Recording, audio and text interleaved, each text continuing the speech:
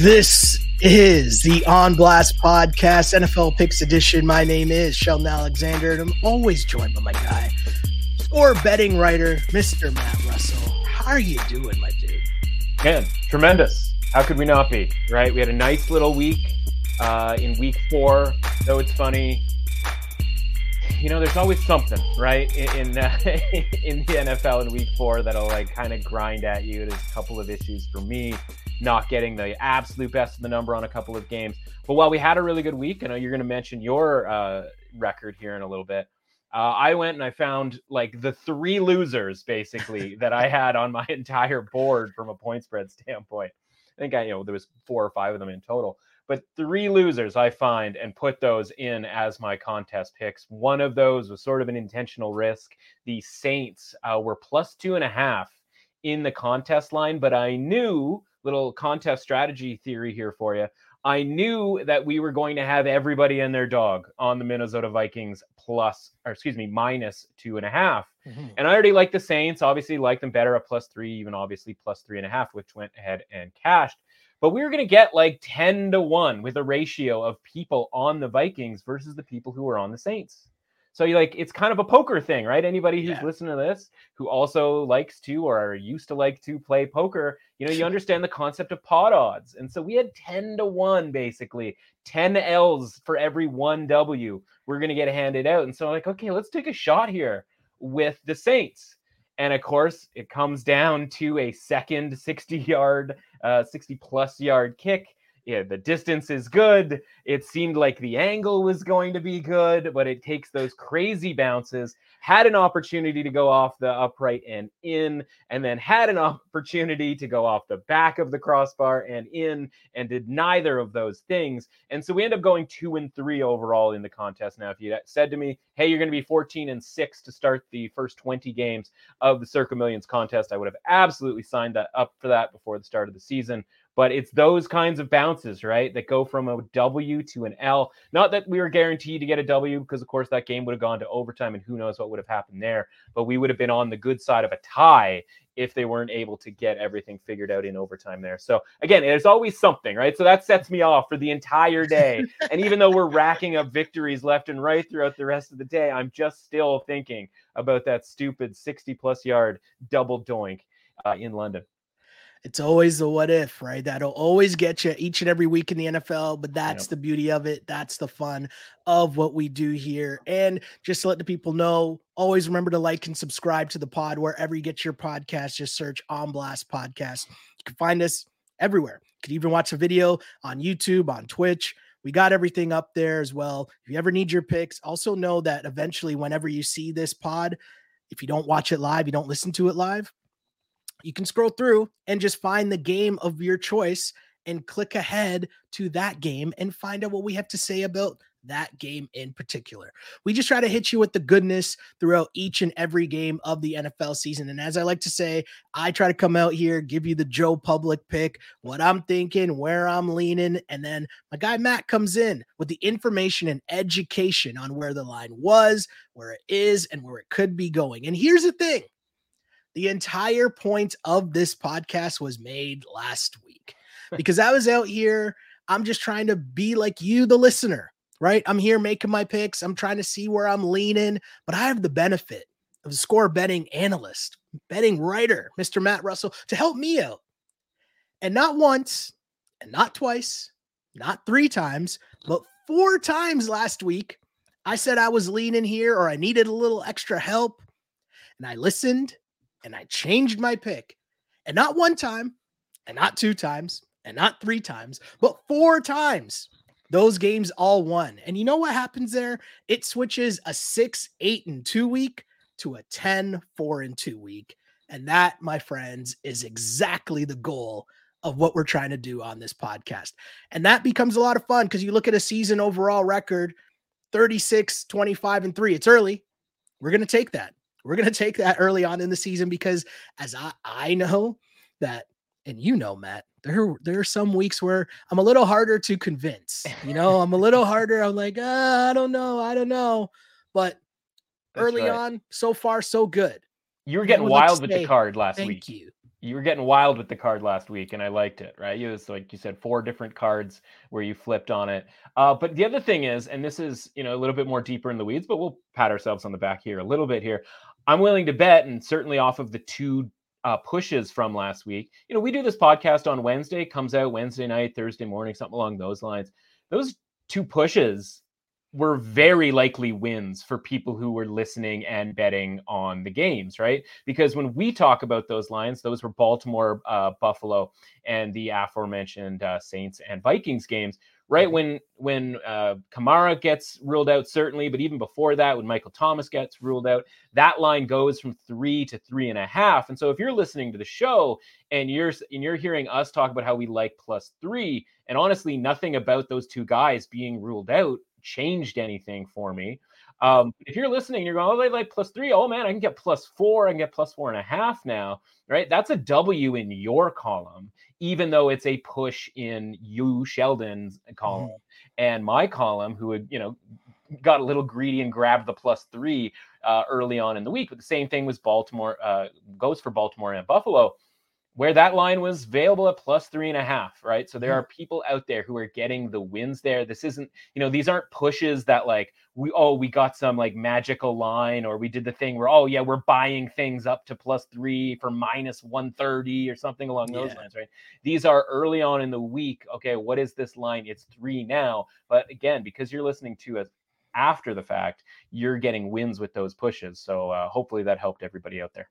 Yeah. And I mean, I try to, what we're doing here, if there's something that drastic that happens and I'm able to catch it before game time, I'll be on Twitter and I'll full on say, hey, this is what's going on. We talked about this on whatever, but and that's why I put up Matt's Twitter account as well, that you make sure, because that's how you find out the goodness right before game time, late game changes, more information, maybe even a better, betting odd or something pops up right before game time. That's why it's so important to make sure that you follow along on Twitter as well. And we're just trying to give you a lean right now, midway through the week, as we get to all the whole grain goodness that is the NFL season. So yes, I mean, I don't know how many times I kind of have a thing in my mind once you have these, like overall, if I can get to double digits wins, I'm always like, okay, that's cool. I'll take that. That's a good time. For that's sure. A good time.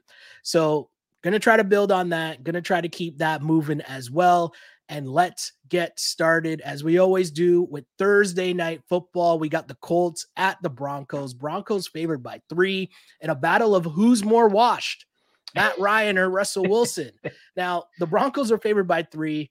I'm going to take the points here with the Colts just because I can't lay 3 points with the Broncos at any point yet. But also Jim Irsay is out here looming and he's itching to do something here. And it kind of strikes me as whatever you got in the tank there, Mr. Frank Wright, you got to pull that out now.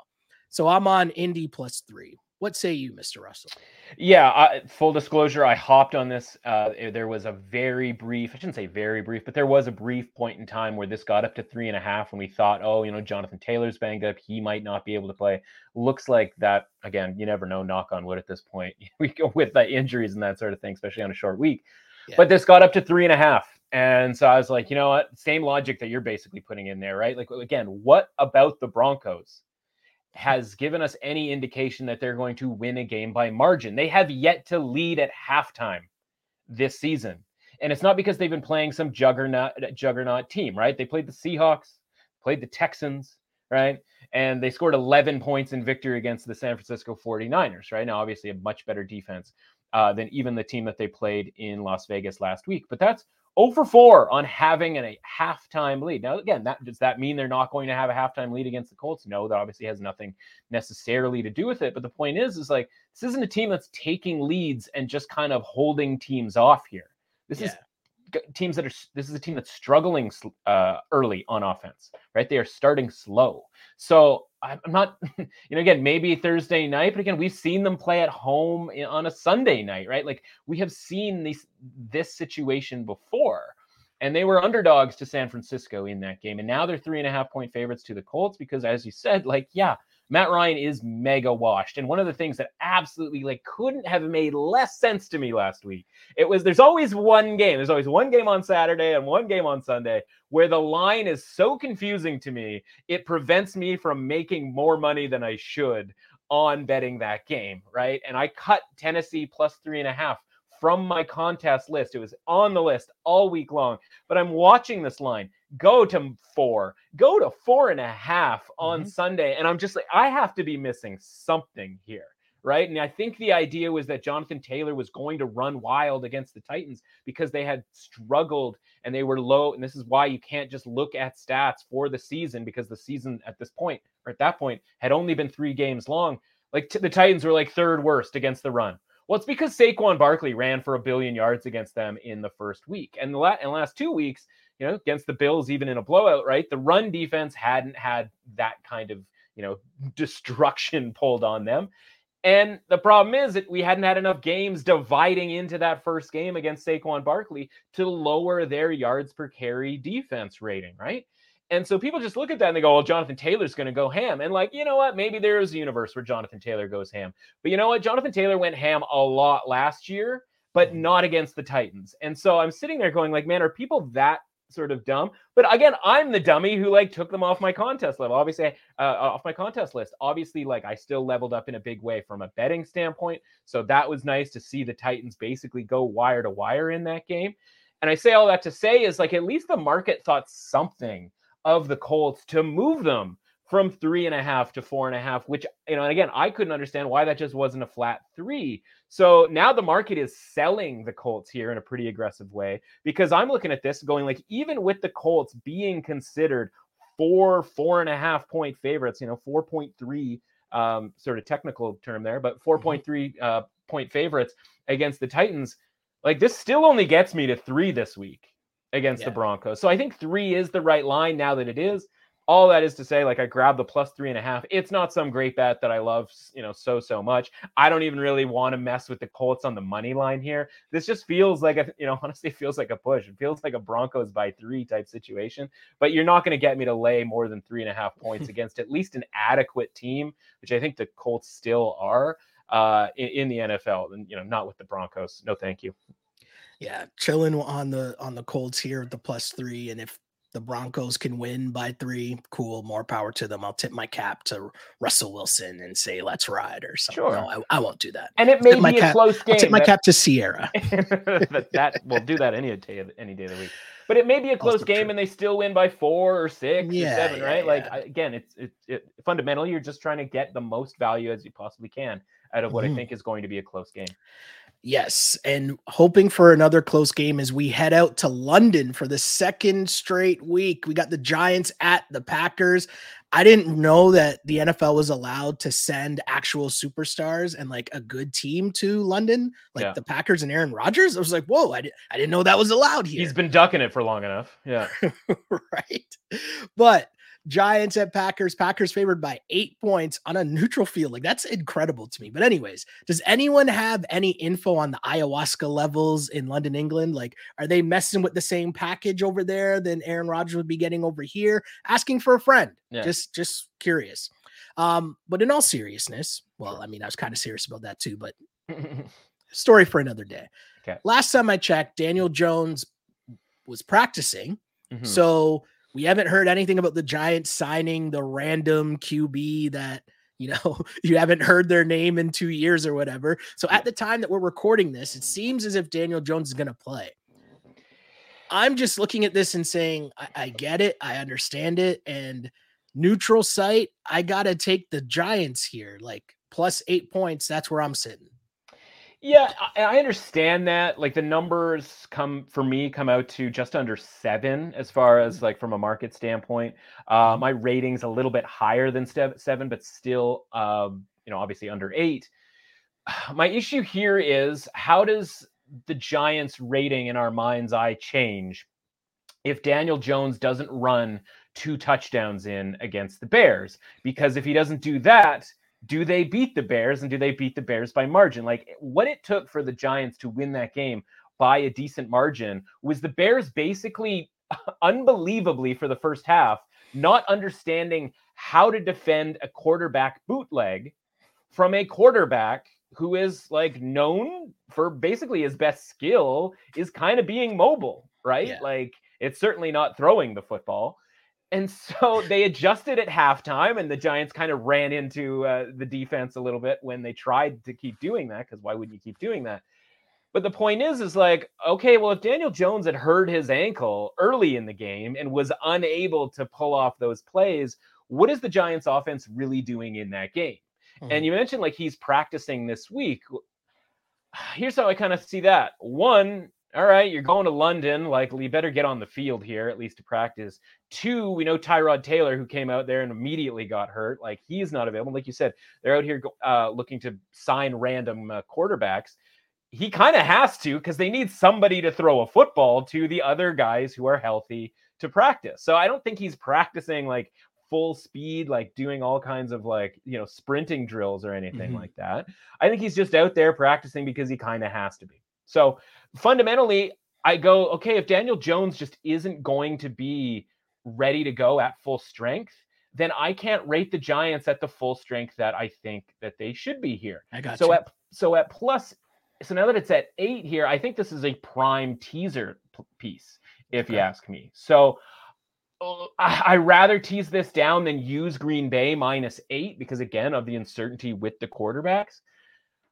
I'm just not there as far as like looking to bet the Giants. I'm probably Packers or nothing, because if we find out that some random quarterback, a Davis Webb or something along those lines, is going to get the start this week, then this line is going to go through the roof. So I kind of rather just buy the Packers now. But if I was going to bet the Giants, I would need to wait, because I don't think this line, if Daniel Jones is like, he's the starter, he's good to go, I don't see this line going down to 7. No. So you got all the time in the world here if you're going to back the Giants. But if you find out on Saturday that like I'm the starting quarterback for the Giants, I'm here to tell you like you probably shouldn't bet on the Giants no matter how the line it changes from that point in time. Like I am not covering even like 21 points if I'm out there, and I'm not sure that whoever would be out there would be that much better than I would be. Fair enough. It's not a nice place for me to be at all, trying to bet on the Giants and Daniel Jones hobbled in London. Definitely not a nice place that I like to be, but let's move on anyways to the Eagles at the Cards. Too many points here. I'm looking at this and I'm wondering where this line was. I don't really like it, but you know that I really dislike Cliff Kingsbury and Kyler, that whole thing that's going on there. But I can't lie. I'm just blindly riding with the Eagles at this point. They have playmakers at receiver. They can run it, but their defense is really, really, really, really good. Am I just blindly, like I'm blindly rolling with the Eagles, but is there something that I should be translating this into in terms of like a futures market here with the Eagles? Okay. So the first answer is no. And the second answer is, fundamentally, when we go into a season, you can do this right now if you want. This is a little exercise for people out there, right? Because we're always trying to inform and sort of help people do their own thing, right? The old teach them how to fish type of deal. You can at any point rate teams from 1 to 32 as you see fit, right? Like you tell me who you think the worst team in the league is, right? Like we have an understanding, I think, that the Bills are the best team in the league, but we don't think we know who the worst team is. And then it's a pretty good exercise to go through the top 32 teams. Mm-hmm. And then from there, I would take your top 16 and I go, okay, who are the 8 teams that I want to back going forward? And who are 8 teams that I think are probably a little overrated even though I understand that they're the top 16. And the same thing goes for the bottom 16, right? You take 8 teams that you're like, you know what, this team's bad, but honestly, I don't mind betting on. We know the Texans for you are one of those teams. And like, there's probably some teams that are just absolute garbage that are going to even get worse. And so the other element is when you've got those top 16 teams before the season starts, and whether it's top 16 or top 10, however you want to do it, right?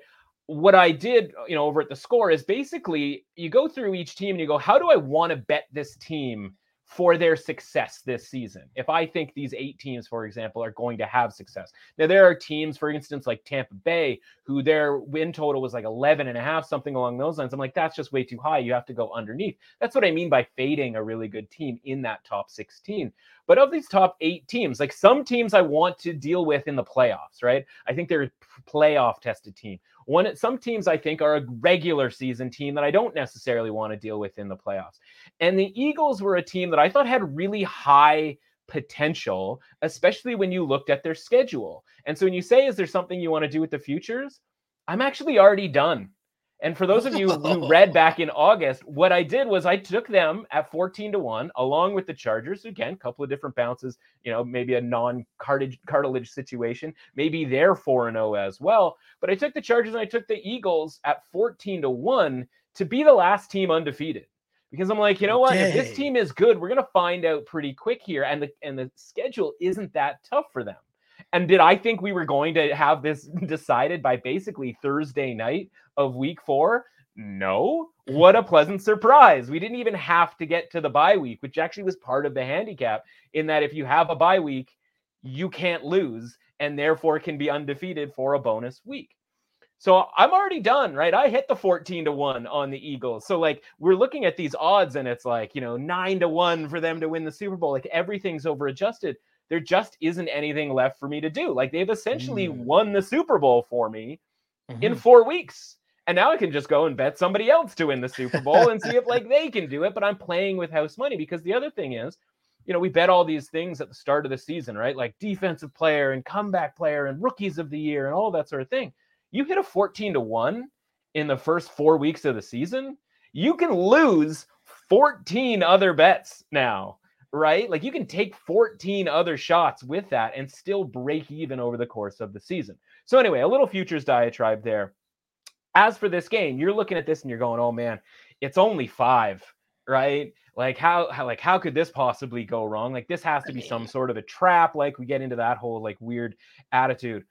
Reality is, based on how these teams have been rated throughout this season and basically where these point spreads have been, and I keep in mind, Arizona was in a pretty competitive game as a 1.5 point underdog in Carolina. So like, you're not going to go nuts upgrading them from last week. Same thing with the Eagles. Yeah, what was impressive is they spotted the Jags 14 points and came back and covered. But in reality, they only covered by 1.5 points. So you're not going to go nuts about changing their rating.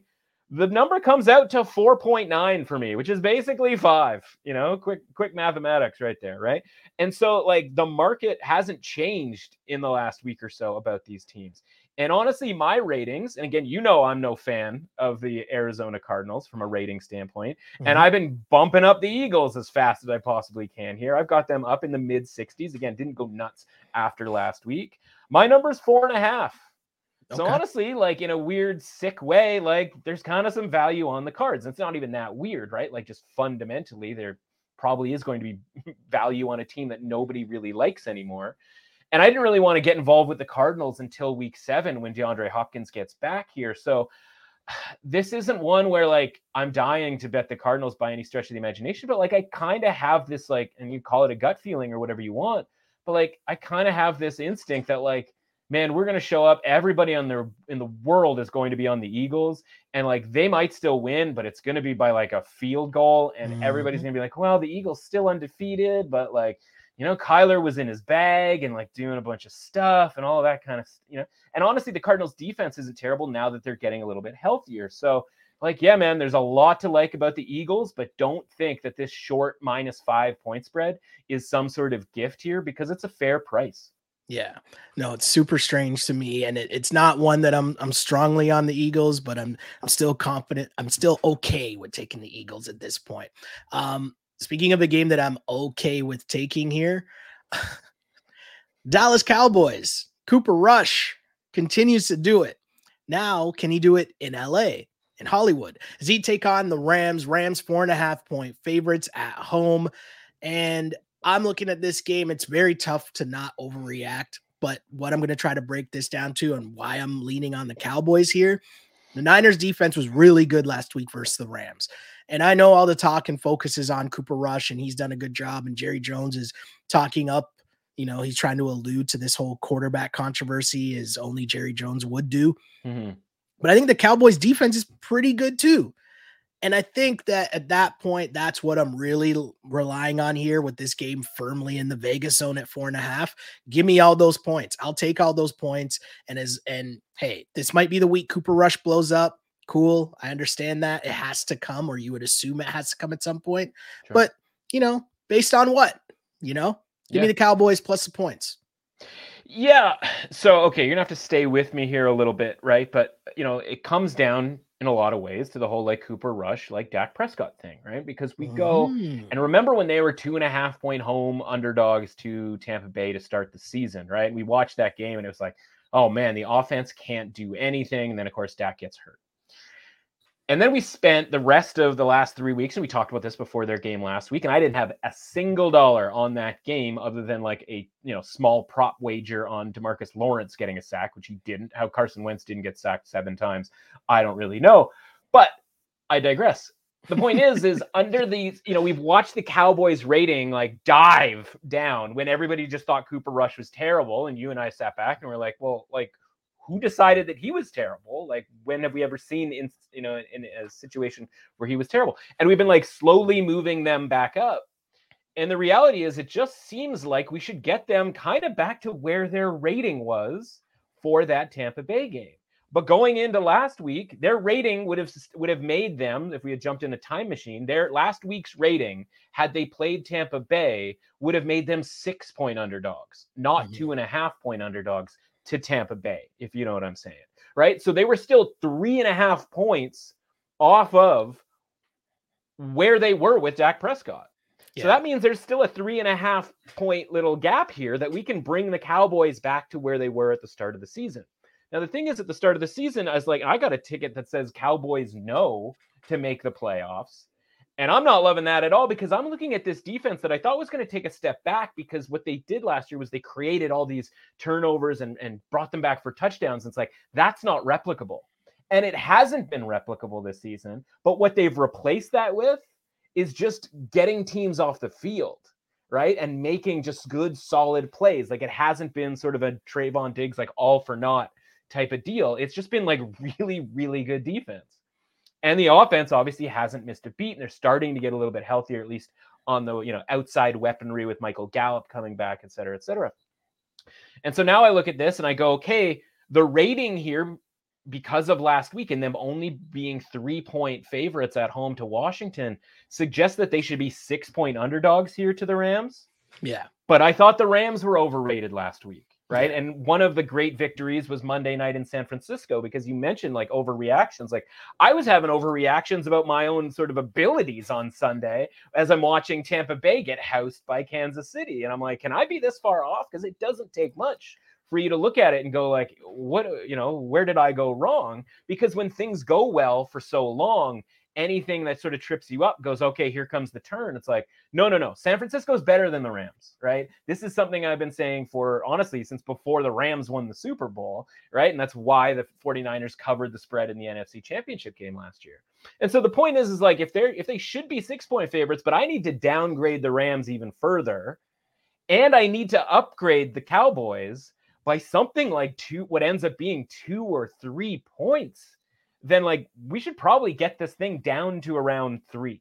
So I think this number should be about 3, because I think the Cowboys defense, particularly the defensive line, is going to give, the Rams offensive line issues. Remember last week, you and I talking about Trent Williams, like, what are they going to do? And then we were talking about like, you know what? He doesn't get red carded, right? He doesn't, they don't have to play 10 on 11. They put a guy out there. They ended up putting the third string guy out there. And you know what? The offense survived anyway. But with all of that, nobody bothered to mention that the Rams offensive line isn't any good. They can't run the ball. And they really only have one guy that you're ever worried about, and that's Cooper Kupp. Well, guess what? Cowboys have some defenders for that, right? They have defenders for that offensive line. They have Trayvon Diggs, or they can put Trayvon Diggs on somebody else and they can double Cooper Kupp, right? They have the guys that can take an already pretty mediocre Rams offense and really neuter it a lot more. And so this to me is an outright upset possibility here for the Cowboys. Again, it's going to be in LA.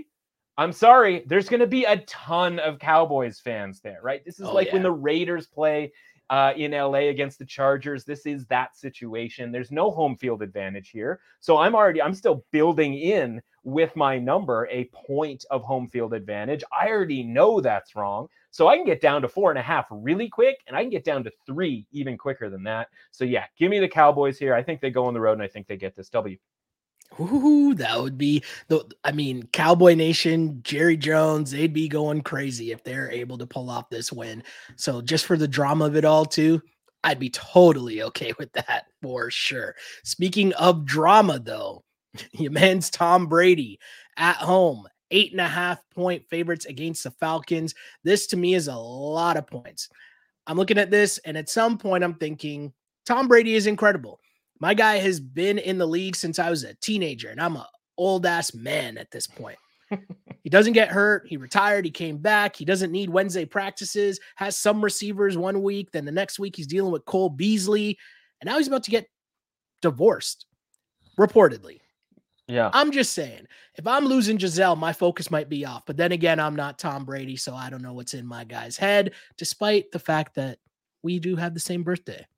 Oh. Yeah, little known fact. But anyways, all of that to say, I can't lay 8.5 points right now with the Bucs at home. There's just too much going on. And I know it's Tom Brady and it shouldn't matter and he's locked in and all that fun stuff. But even just keeping it to football, I like the Falcons as being a spicy team. And, this is a tough matchup for sure. I remember, and you'll be able to correct me on this. Sure. I feel like I spent a lot of time taking the Falcons against the Bucs in years past, and then just sitting there getting so mad at Matt Ryan not being able to convert touchdowns. Yeah. Well, not only that, but like those two, we can really just get specific and get to those two games last year, right? Where in both cases, they were essentially double-digit underdogs, right? I think one was 13.5. The other one was like 10 or 11, the home game. And they were good, man. They were good for 3 quarters. And then the fourth quarter, it was like a 4-point game turns into an 11-point game, turns into an 18-point game because Matt Ryan's forced to do stuff and all of that sort of thing. And listen, like, they're, victory lap, blah, blah, blah, blah. We were on it from before the season started, right? Like it never made any sense that minusing Matt Ryan out of your lineup and putting in a younger, more mobile quarterback, whoever that is, never mind a guy who is like a top 5 NFL draftee, like that would somehow mean that the Falcons would go from like, what did they have last year? 7 wins to like the 3 that people thought they were going to have. Like that never made any sense. And that's why we were on them for the first 3 weeks. Now, last week, they played a coin flip game against the Browns that was lined like a coin flip game that honestly came down to essentially 1 penalty on the Browns. Otherwise, that game potentially could have gone a lot differently. But like, that's a game that you can't beat yourself up because you lose. It's like, you know what? That game was never outside of 3 points either way. The clock ran out on whoever lost, and it just happened to be the Browns last week. All that is to say, Cordarrelle Patterson out for this game, it looks like.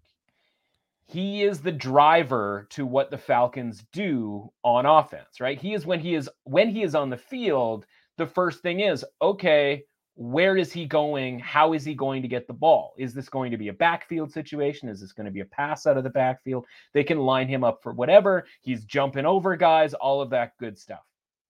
They've also been playing, again, like we talked about going into last week, bad defenses. Without Myles Garrett, without Jadeveon Clowney, without a handful of guys in the back 7, the Browns, I'm here to tell you, are a pretty bad defense. And yet the Falcons only got about 20 points, essentially, right? I believe that game was 23-20, so they got 23 points. Now they're going up against a Buccaneers team that was pretty embarrassed on Sunday night. And the script went about as bad as it could have possibly been because, listen, I knew we were toast right away. The guy fumbles, White fumbles the opening kickoff. It's never a good sign.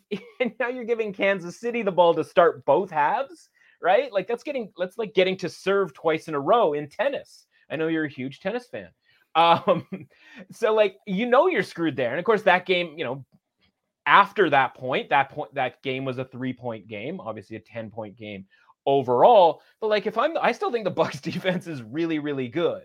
And now they're getting Atlanta coming in there, and they've probably been salivating going like, okay, an Atlanta team without Cordarrelle Patterson, like that becomes a pretty plain team. That starts to look a lot like the Titans teams that Marcus Mariota was quarterbacking, right? And like now the line is 8.5 because people like us have been talking about the Falcons and it's worked out and like, oh, look at the Falcons, like how great is this? And now this line, remember last year, 13.5, 11.5. Now it's 8.5.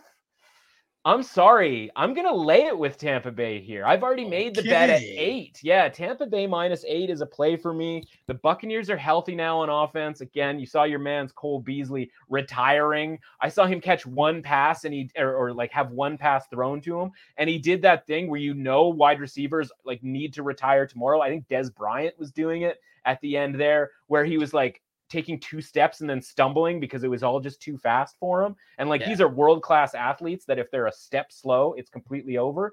Well, it's completely over for him. It also indicates that they don't need him anymore, which means the Godwins and the Joneses are healthy now. And the expectations probably should have been tempered with their first game back in the lineup. Because as we like to say, right, these guys are human beings. This isn't a video game, right? A game under their belt probably helped them a great deal. I think this has blowout potential written all over it for the Bucs as they get quote unquote back on track here and they get back to a winning record, I believe. After the card's coming out. It's a phone this time, folks. Oh baby. The budget's been up. The budget's been upgraded from my work pass to a phone, or literally just what's beside me. Yes, I like that. I like where your head's at. I like everything you just said about taking the Bucs and the bounce back. And one of those early season lessons, I know there's a lot of times people will hear me say, oh yes, lessons to remember that get ingrained back in my brain, but just the bounce back nature of the NFL. Yeah. This is a great bounce back spot for the Bucs. Bucs roll. Makes a lot of sense. I get you. Thank you. And 5 points of value on Tampa relative to where we were last year with the Falcons team. That again, without Cordarrelle Patterson, even with those quarterbacks flipping, 5 points is a lot of points here. So I think there's good value on Tampa. Also good teaser spot. Teaser -8.5, down under 3, -2.5, maybe with the Packers. Very interested about what you're going to say about this game here. Bills at home to the Steelers. Now, again, you'll see the pick already says, Sheldon says Pittsburgh +14. Reason for that, as I discuss each and every week, the way that I look at these double-digit spreads is my initial lean is always going to be to take the points, and you almost got to talk me out of it. Sure. So please tell me why my lean is wrong. Is a week's work for Kenny Pickett not enough to cover 2 touchdowns against the Bills? So I'm not going to try to talk you out of this. I am going to tell you that as much as we might think, man, 14 points is that's inflated. It's exactly what the number should be. Debt not, I come out here and I'm like 14.2, 13.8. No, 14.0. It's exactly what the number should be. Now my numbers have, again, the Bills a little bit, lower on my ratings, not by a ton. So you could get away with 13.5. And I think that's where it was at one point this week. Now, again, the question is what do you believe in Kenny Pickett? Because if we're building all of these ratings off of what the Bills have done, okay, that's fine. I think we have a decent handle on the Bills rating. Again, at most, they're a little overrated, but again, they haven't really done all that much to disprove any of that. What you have to decide is Kenny Pickett better right this second for the Pittsburgh Steelers than Mitch Trubisky? And that's a shoulder shrugger, right? I don't know that that's necessarily the case. You could sort of go in blind like we kind of did against the Steelers last week with Zach Wilson, where we're I think Zach Wilson, because of his mobility, is going to be a bit of a different look than Joe Flacco. Well, Trubisky's the one who it was sort of the mobile one. Now Pickett can move around a little bit too. Obviously, some couple of rushing touchdowns there technically last week. But the Bills are this team that they blow people out, right? I remember the stat, I forget the exact stat there, but you would have seen it in Monday Night Football when they crushed the Titans. Yeah. It's they win a bunch of games by 20 points. And if you're the Steelers, the vaunted Steelers, they shouldn't, this is a line that the Jags and the Texans and the, Commanders should get. I'm sorry, right now, the Steelers are those teams. They are not a very good football team. And so that's where this line should be. It's totally fair. Again, I'm not looking to bet on any team to cover -14 in the NFL, but I don't think it's necessarily wrong either. Yeah, I'm here. And as I just said, my thing is talk me out of taking the Steelers because it's always going to be my initial pick to take the points. But in this instance, the Buffalo Bills, the biggest thing that you said is they blow teams out. That is just what they do. When it comes down to a close game, that's where I will always take pause with the Buffalo Bills and be like, okay, let me take a second, think about this here. Again, is it a comfortable place to be laying 14 points? Of course not. But Kenny Pickett, welcome to the NFL. Totally. That's fair. Let's keep things moving here with the Chargers and the Browns. Chargers are 3-point favorites on the road in Cleveland. And Justin Herbert's injury, I'm not really sure exactly where we're at, but my guy's been playing okay. Has he been playing the elite Justin Herbert we've come to know the past few years? Probably not, but he's still been good enough to put points up on the board. Something that I don't really know about the Cleveland Browns. I'm so confused by them, and it's Jacoby Brissett, and he's limited and all that, but they're going to run the ball, and I get that. Am I wrong here to be laying the points on the road with an injured Justin Herbert in a tough spot in Cleveland? Okay, so let's address the Justin Herbert injury thing. So Connor Allen over at 4for4 had a good tweet about this yesterday. I alluded to it the week before, right, where Justin Herbert's on target throw percentage by week, right? So how accurate he's actually been at throwing. So I'll give you the specifics here again. Connor Allen, week 1, 82.9%. Week 2, 75%. Week 3, 37.8%. That was the Jags game after the rib injury. Last week, 79.5%. So it seems like it's just a 1 week thing for Herbert, right? Which is why, again, if we had the sort of, time machine or whatever you want to call it, we go back in time and be like, yeah, Herbert's going to be good in this next game. The Chargers should go back to maybe not all the way up to their top end rating because they have lost Slater, they have lost Bosa, but a healthy Justin Herbert is a difference maker, and this team has to be at least, as we like to use our numbers here, a 60 out of 100. When they were only -5 at Houston. Think about it this way, right? They were -5, -5.5 at Houston. Now they're -3 against Cleveland. Like, Cleveland is not only 2.5 points better than Houston, right? They are much better than Houston. So that's because now we got to bump the rating back up here for Herbert and the Chargers. The problem is here, man, again, we talk about the coaching staff and everybody just points to Staley and they get this 21-point lead and then they blow it. And all of a sudden it's a 6-point game and the Texans have the ball and luckily, and because of course there was a special teams fumble and then luckily, or whatever, I guess it's talent, but whatever, the Chargers force a field goal and have a 3-point lead and they almost blow that cover. But they end up then going, you know what, let's just get this going again. They fire the ball down the field and they score a touchdown and they end up covering and all is well that ends well. But it isn't Staley, man. It's Joe Lombardi, their offensive coordinator. This dude sucks. He is the worst. Do you know how many carries and how many touches Sony Michel got last week? 2, not 2 carries, too many carries and too many touches. A running back on his third team should not be trusted when you have, honestly, literally anybody else at that point in time, right? And so every time this guy just shuts it down after watching Herbert sling the ball all over the field, dominate. Now they're going to Cleveland here. This isn't in a dome. This is Cleveland. There's probably going to be some wind. There might even be some weather. Who knows, right? Problem is, it's not going to be the comfy confines of SoFi. It's not going to be the comfy confines of, I think it's still called NRG Stadium in Houston. Now we're going outdoors, and we're going to have to slug it out with the Browns. Now, if you go last year, check out the box score of the Browns' visit to LA. The Browns are going up and down the field with Boxcar Baker out here, actually getting stuff done, in part because the run game was running all over the Chargers. Now, as we've talked about in the past, the Chargers addressed the run defense this year. It has gotten better. They don't have to go for it on 4th down because they know that the other team is just going to run it down their throat up and down the field. That being said, we're talking about a road favorite against an actually pretty decent team. Now, I mentioned to you earlier, the Browns defense is not good. And that's not necessarily changed. But the Texans defense wasn't any good either. And that game got altogether a little too close. And so I'm not dying to do it either, but honestly, I think the Browns could win this game, right? Like they can get it done. Like they can do just enough to win this game because the Chargers are going to do what the Chargers always do. They're going to trip over themselves, right? They're going to allow the Browns back into a game here. That honestly, if the Browns hadn't lost that game to the Jets and had recovered an onside kick and done all the things that they did to blow that game, or in this case, not done all of those things, this is a team that we're looking at going like, oh, it's actually a pretty good little record here, right? Maybe a bat ball bounces another way against the Falcons.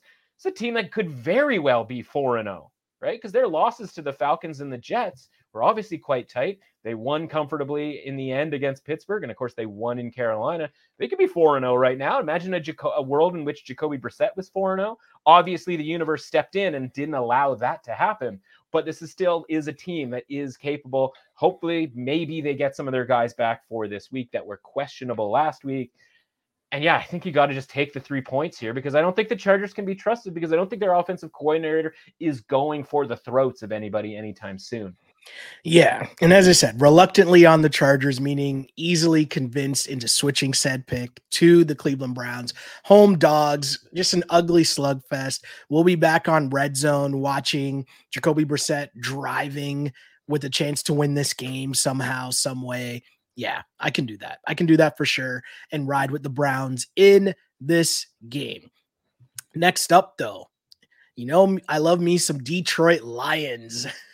It's such a weird thing to say, but it only means in picking point spreads, right? Hearing me say I like the Detroit Lions and the Texans, right? It's so funny how messed up gambling has like screwed up our minds. Well, and it's not just you, like the stuff that the Lions have gotten away with this year to still trick us into thinking that they're like somehow good. Like we just cashed a Seahawks on the road money line because Geno Smith. And if you watch that game and you had the Seahawks money line, you were like pretty comfortable, even when Detroit was coming back, because you're like, yeah, don't worry, Geno got this.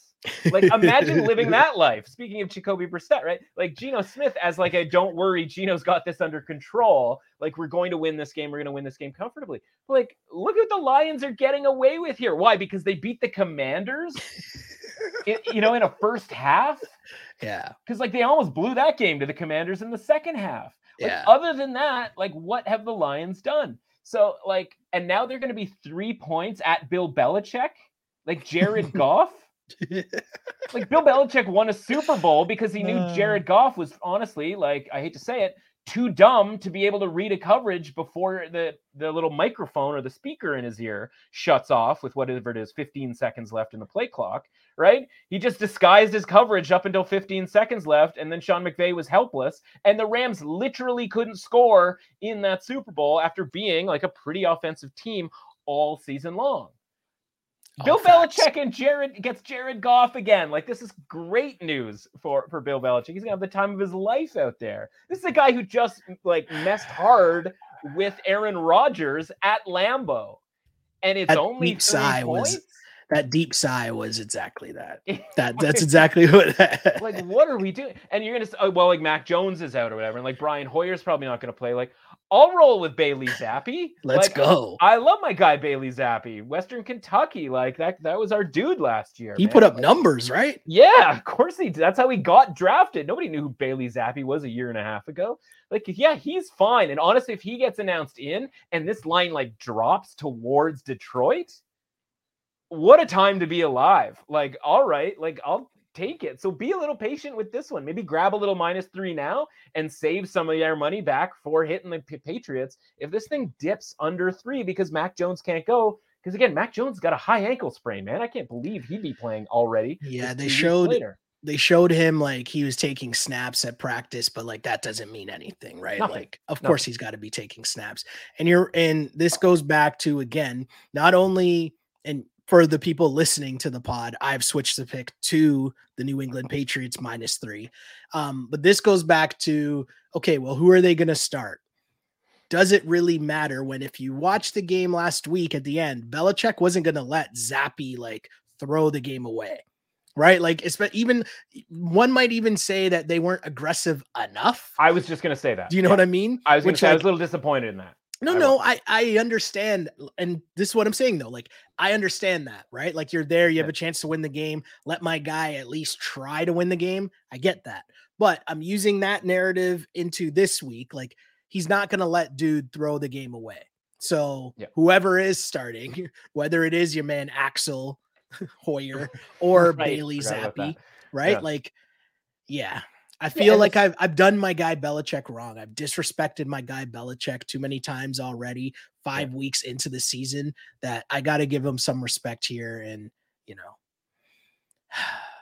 and I don't think we're going to see DeAndre Swift. By the way, right? The Lions have a bye next week. It's not tried and true by any stretch of the imagination. It's not like a rule, but I'm kind of that guy. We've talked about this before, right? You have a week a holiday coming up. How hard are you working on Friday? Right? Ooh. You're just trying to get through Friday. So I think, you go on the road to the Patriots here, right? Like Jared Goff, man, he's probably got a week in LA coming up here, right? Back at home. All the other guys. DeAndre Swift, I don't think is going to play because I think they want to give him one more week on top of the bye week so that he comes back with the shoulder injury healthy. They need him. Listen, Jamal Williams did fine last week, but they are a different team, an even more dangerous offense with him involved. We'll see what the rest of the injury outlook looks like for the Lions. But the 60 minutes before overtime, before the end of the game, is going to be a lot easier for the Patriots than it was last week against the Packers. I feel like I've switched my picks a bunch in a row lately. Do I have that correctly? I'm pretty sure. So we've got to go back and rewatch the tape here. We'll get research on that. We'll get our crack research stats and information. Yes, the On Blast research department on that for sure. Where are we here? Saints and Seahawks. I mean, in this game, I got no idea what I'm doing here, to be honest. As I said, I keep changing my pick, and now, wait, what game are we on here? The game that I literally had no idea what I was doing here. Super tough one. The Saints at home. I love their defense. Cool, but 5 points? Like, am I really going to take the Saints to be favored by 5 points against anyone? I can't do that. So my lean has to be on Seattle, no?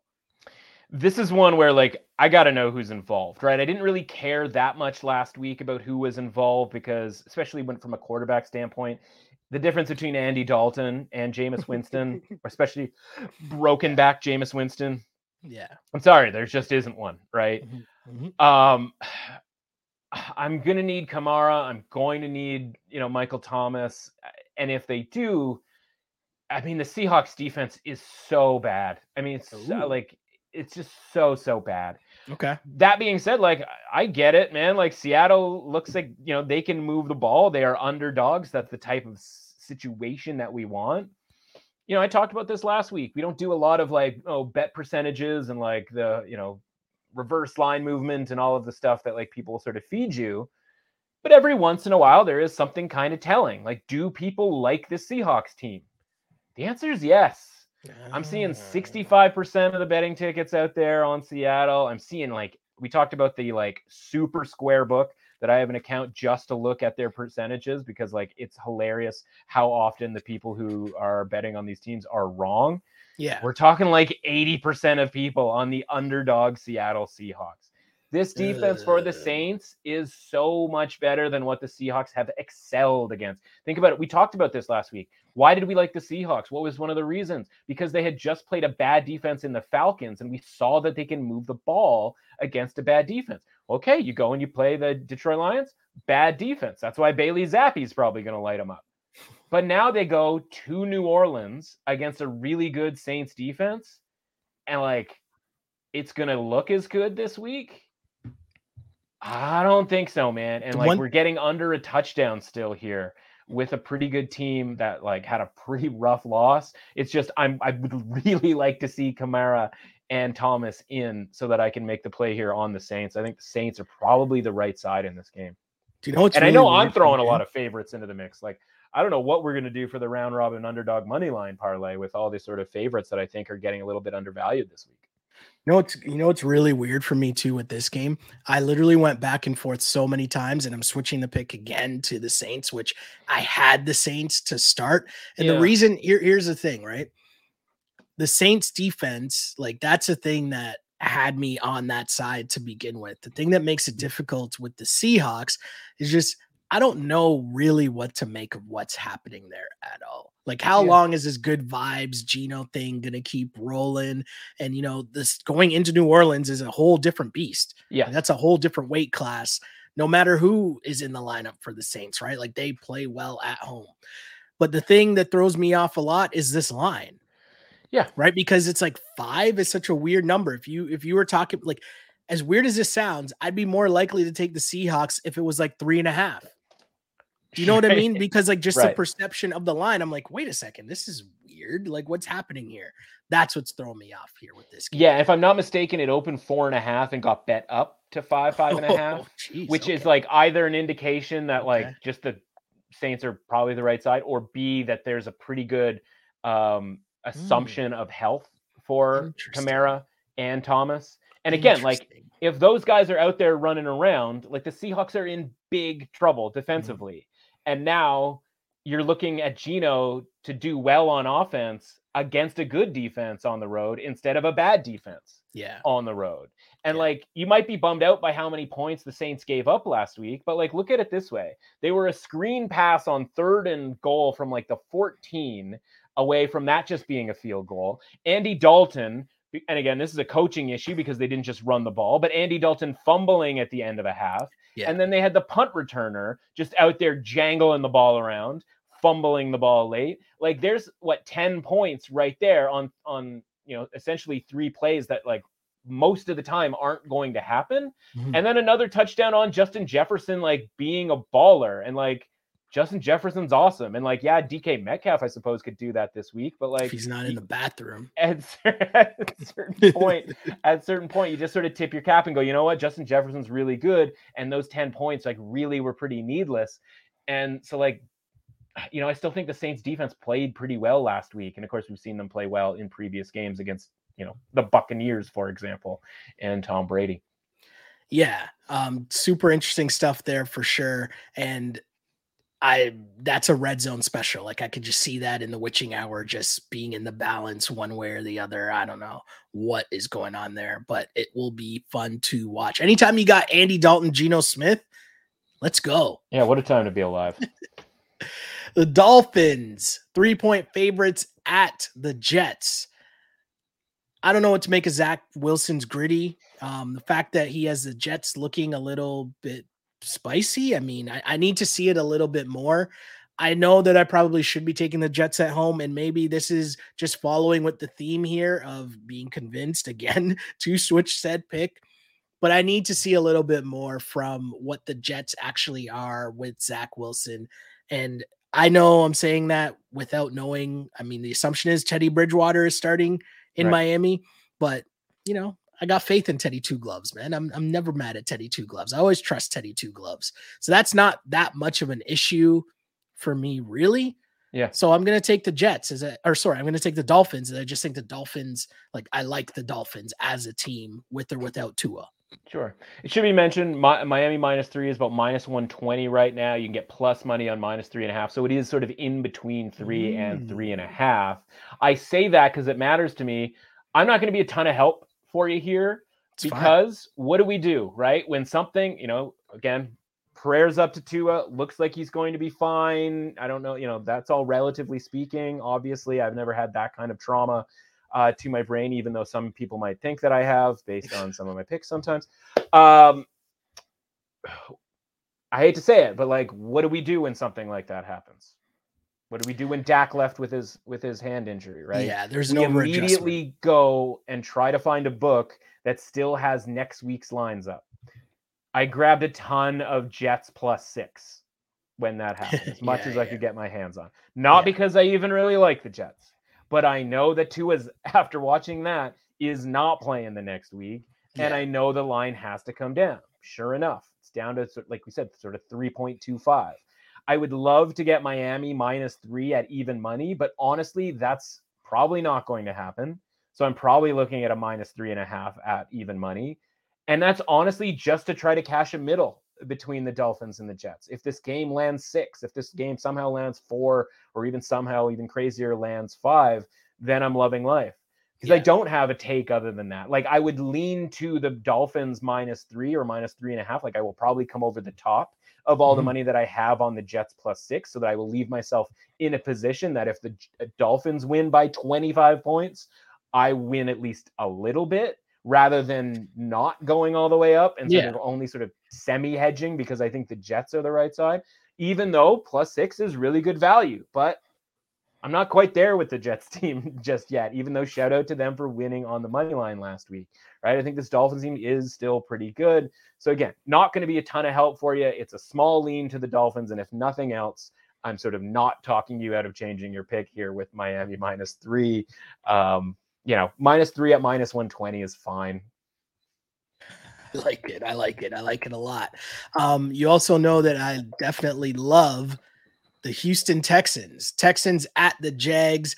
Jags are 7-point favorites, and I need your help here because there's some things colliding here. Okay. The Jags, I feel like, are one of those crappy good teams that I like when they're in spicy situations to bet on, but so are the Texans. Okay. And the Texans are 7-point dogs. Like, doesn't that seems like a lot of points to me, no? Okay, well, let's do it, man. Like, we're week 5 in. It's time for you to like jump in the pool here. I'm going to ask you, out of 100, what's your rating right now for this Jaguars team? Oh, they're not. I'd give them like a 40. Right. Okay. Good answer. Good answer. Because we talked last week how they got bumped into the high 40s for that game against Philadelphia. And we sort of asked them, hey, if you're going to be a high 40s team, then you have to at least compete and like cover this game. Now they kind of did, right? And they get the touchdown or the pick 6 early, but then, you blow the 14 point and now you're down 2 touchdowns or at least 2 scores. And you come back but like Trevor Lawrence is turning the ball over, which gives you a little like last year vibes to Trevor Lawrence and all that sort of thing. So if we kick them back down to 40 or at least the early 40s, or even if we just keep them right now at 49, which is again where we had them or where we needed to put them for that line to make sense last week. The line this week then should be Jacksonville -5.5. That's with them in the high 40s. And that's, again, we're not doing anything wild here with the Texans. We still got the Texans in the low 30s, at a robust 33 out of 100. Like, we're going nuts with that. Well, if we start ticking the Jaguars down, because I'm looking at that and I'm going like, okay, 49 was not correct. What about 43? I have the Jags right now kind of right where the Lions are, where it is that friskiness, right? And it's a little more than frisky. It's like we're not just covering a big number. We're actually capable of an upset. Yeah. But the tables are turned now. The Jaguars are the upset T, right, in all of this. And the Texans are still the upset Tor in all of this. And so if we knock the Jags down to 43, beep, boop, beep, we got a little calculation here. I got this at like Jags -5, -4.5. Like, obviously a lot lower than having them at 49. So it's like, okay, I guess we're getting into the pool here with the Texans. Like, what could possibly go wrong? That's what we're doing. Now, the good news is this is sort of like a mini version of Detroit, where it's like, what did the Jags do to deserve all this? Now, the Jags went on the road to play a Chargers team, but you and I talked about this, right? They got the Colts at the exact right time. They got the Chargers at the exact right time. We just talked about the stats for Herbert. Right? Yeah. If they got a 75% accurate Herbert, 80% accuracy Herbert, that game's going to go a lot differently than them getting a 35% accuracy Herbert. Yeah. And so, like, in the Jags home field advantage, like, it's early October. We're not talking about like a crazy amount of heat at this point. It's not the first week of September, second week of September. This number's going up, man. We're going to get 7.5s. Like, you can get 7.5 for like -115, even -114 right now. Let's do it. Right? Like this, like I'm sorry, the Jags aren't quite there yet where we're just treating them as like 2-score winners at this point against anybody in the league. Like, yes, they've done it before, but again, those circumstances were really pretty comfy. And the Texans, man, like they don't give up. You give them credit. They could have gotten blown the bleep out against the Chargers last week. You look up and that game was 27-21 and they've got the ball at the 30-yard line. It's a scrappy group, man. Like I still haven't given up. So we're going to wait. We're going to grab this at 7.5, even if we have to pay an extra 5 cents to -115. But honestly, I think we might get a flat 7.5 at some point here somewhere. Texans. I'm always there riding with that for sure. I'm also always riding with my Niners 6.5 point favorites at the Panthers. Jimmy Garoppolo, we know my feelings about my guy Jimmy, and watching him last week throw pick sixes and be saved by Deebo Samuel. Because I mean, that one pass, if the one Rams guy didn't get it, the second Rams guy might have gotten it. If Deebo just wasn't an absolute beast to then take that house. But hey, maybe I'm too hard on Jimmy. Yeah, it was almost throw where he didn't want to get pick sixed, and it was like a total bonus if Deebo somehow caught the ball. Right? Fair. Which fair. I will give you that. Yeah, no. I will give you that. That works for me.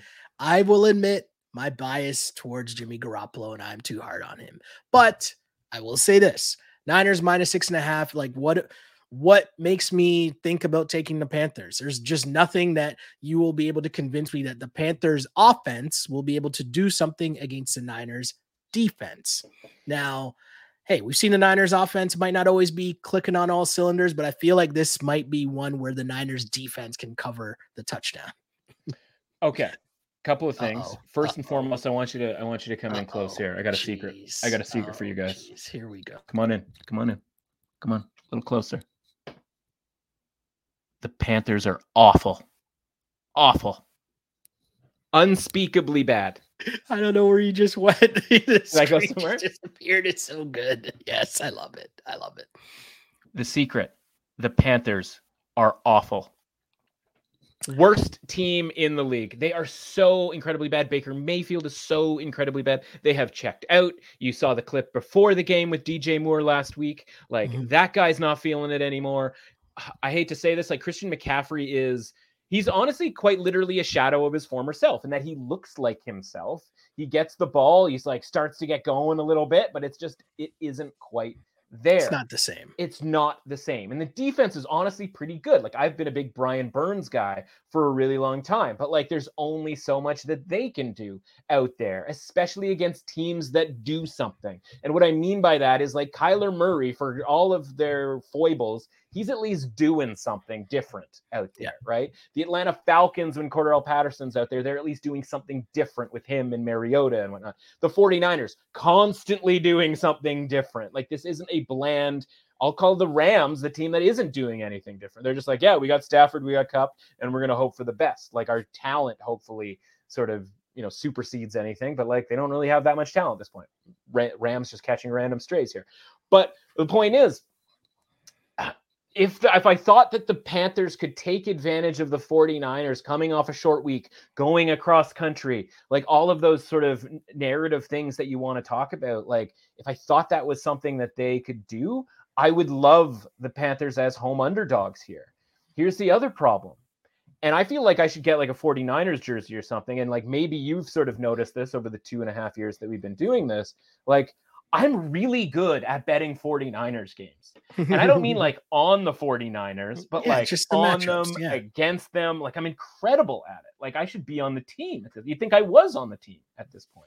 Where I have gone wrong in the past is thinking that after this Rams game, where they are always, either a home underdog or a pick-em-y type game, and it's the biggest game of their season and blah, blah. They put up a graph, and I'll give them credit because I never give them credit, but ESPN put up a graph, and they noticed that the 49ers always lose in an honestly really kind of dumpy performances the week before they play the Rams, especially at home. And they put that graphic up in the pregame show. I was oh, look at these guys doing some actual work. And so I thought to myself, man, I feel they're actually better than I think after the game. And sure enough, I went and I looked back, and every time over the last few years, 49ers go on the road to some random outpost like the Jets or wherever, and they win comfortably. So like they don't do the letdown thing after the Rams. They just kind of ride it for a week, even when they haven't been like that good. Now we're talking about a 6.5 point spread. Like that's a bit much, but again, like Nick Bosa hates Baker Mayfield. I think that might be an element here where he is going to absolutely like do whatever he can. By the way, shout out to our Nick Bosa Defensive Player of the Year tickets. He's right behind Micah Parsons now on the odds board. I don't want to say anything negative about Micah Parsons, but you know, we got higher odds on Nick Bosa than we do on our Micah Parsons tickets out there. So yeah, like this is a spot where I'd love to grab the Panthers. This is probably just a stay away from me at this point. Yeah. If it goes to 7, like oh God, I don't really want to, but like maybe that's the situation. But it's really the historical nature of the 49ers after the Rams games that might save me from losing money on the Panthers this week. My only question would be, does anyone like Baker Mayfield? It's okay. That's probably a whole other podcast. A whole other podcast. But Baker did the thing with the flag at Ohio State when Nick Bosa was on that team, and he has not forgotten it. So. I got you. Bears at Vikings. Vikings at home, 7-point favorites. And I am just over sitting here trying to talk myself into the Bears backdoor covering with that offense that is just so trash. Yeah. And I don't know what's going on, but you know, they're on pace to set the record for most, is it completions made for least complete, the complete opposite actually. That's right. For the least completions made for Justin Fields. It's just brutal, the Bears offense. Meanwhile, Vikings, we've talked about it all the time on this pod. They play a lot better at home than they do anywhere else. And yeah, this just has Vikings roll all over it. I'm going to sit on the Vikings -7. And if they only cover by 7, cool. I mean, it's supposed to, right? Like it's supposed to have Vikings roll. Yeah. But it's always supposed to have Vikings roll. I know. Right? And like, again, last week, Andy Dalton, Latavius Murray, you know, a rookie receiver, as much as I think Chris Olave is sick, like that should have been Vikings roll. And so like the line goes up to 4.5, and I'm, you know, the people are piling in at -2.5. And yes, they ended up winning on -2.5, but like I would make that play again, getting 10-1 on contest odds. Like I would fade the Vikings in that situation again. And like against the Lions, it was -5.5, -6, and they're down 14-0 early against the Lions. Now again, Lions will be like, okay, they got a better offense going, yada, yada, yada. My issue fundamentally here is like, isn't this kind of the best spot for the Bears offense to be pretty decent? Okay. In this game, like indoors, right? Like think about it, obviously first game, right? It's like, oh man, like they got to do the whole like absolute disaster weather situation in Soldier Field. Then the next week they go to Green Bay, who's obviously got a really good defense, but like they were successful in running the football against Green Bay. And then of course, like the next week it's home against Houston. Well, they scored some points. They won the game. Like, that was pretty good. But again, home, like Soldier Field isn't like really the greatest place to play offense, just kind of by design for that team. And then last week they're back in the rain against the Giants. And again, I don't know what the hell was going on with the bootlegs and not being able to like stop Daniel Jones on naked bootlegs. It's like, he's doing it again, guys. Somebody stay back. And like, what are you possibly afraid of? Like, I mean, I guess the answer to that was Saquon Barkley. But for the Vikings here, again, like it kind of feels a little, you know, it was supposed to feel Ramsey because they got the Rams offensive coordinator, and that was supposed to be a good thing. Starting to feel a little Ramsey, but like they kind of only have one guy in Justin Jefferson, in the same way the Rams have Cooper Kupp.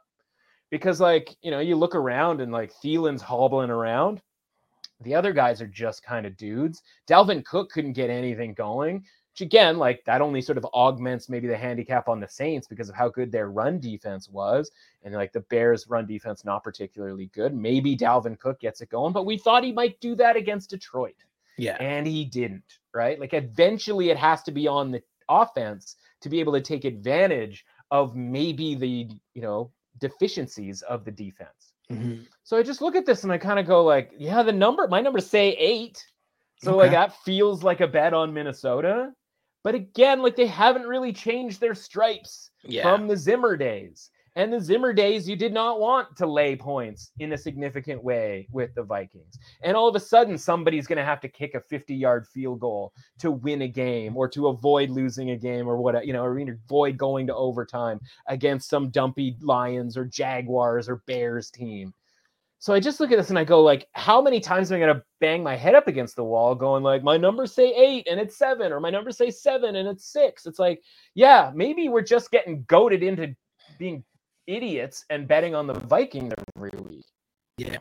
No. And sometimes that's going to work out for people because obviously sometimes they cover, but like, I much rather like the Vikings in these short underdog roles, right? Where it's like, I don't really, I'm not really sold on because they didn't blow the Bears out, because they didn't blow the Lions out. So like, how could they beat the Packers if you can't blow the Lions out? Well, those are two different asks, right? Those are two different things. And so like, I kind of feel like this is like take the Bears +7. You might even see 7.5. Again, we talk all the time. Like if my number says 7.5 or 8, a lot of the time after we record, when limits go up, a lot of times we see that number go up. So we might get +7.5 here with the Bears.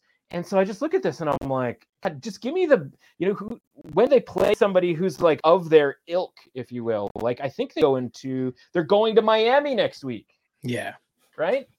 Okay. Like I'll get in on some Vikings there. They're probably going to get a couple points here. I haven't run numbers on it. I probably should have to be rock and roll with you here, but like, that's where I want to play the Vikings in a pick 'em or sort of short spread type game. I don't want to lay points with this team, man. I think we're, again, they might cover this week, but if just like for the next long while, we just avoid laying points here with the Vikings, I think we're going to be better off just, thinking they're going to fail. No, I got you. I definitely got you for sure here. One team, I guess 2 teams here. Very confusing, but very strange at the same time. We got the Titans, 2.5-point favorites at the Commanders. Are we comfortable enough to lay points with the Titans on the road?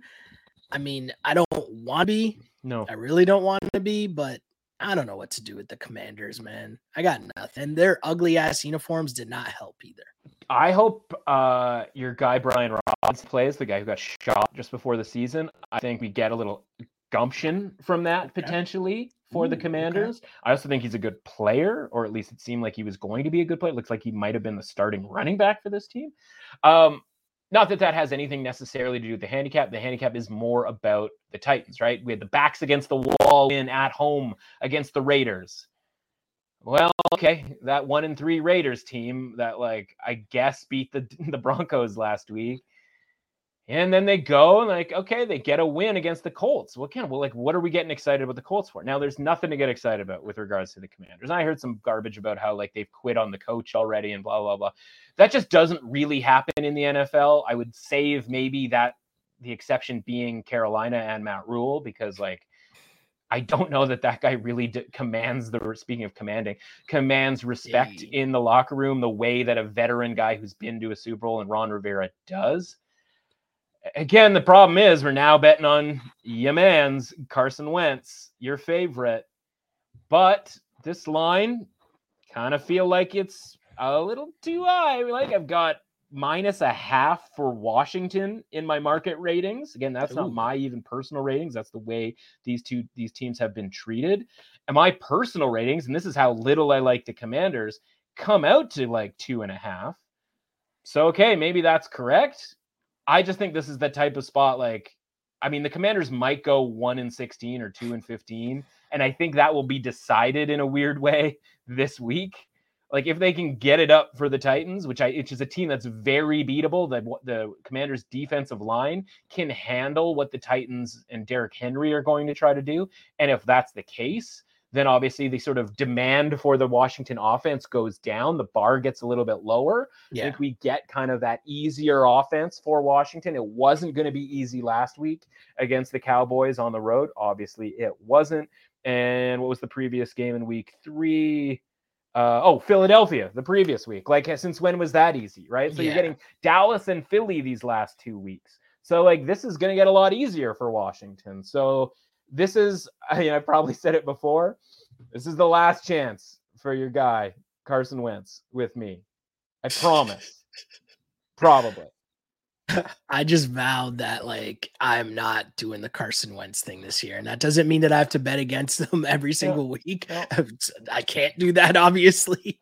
But I mean, yes, I could, but it's just the Carson Wentz experience. I've played that game too many times that I'd rather just lose because he surprises me and has a good game.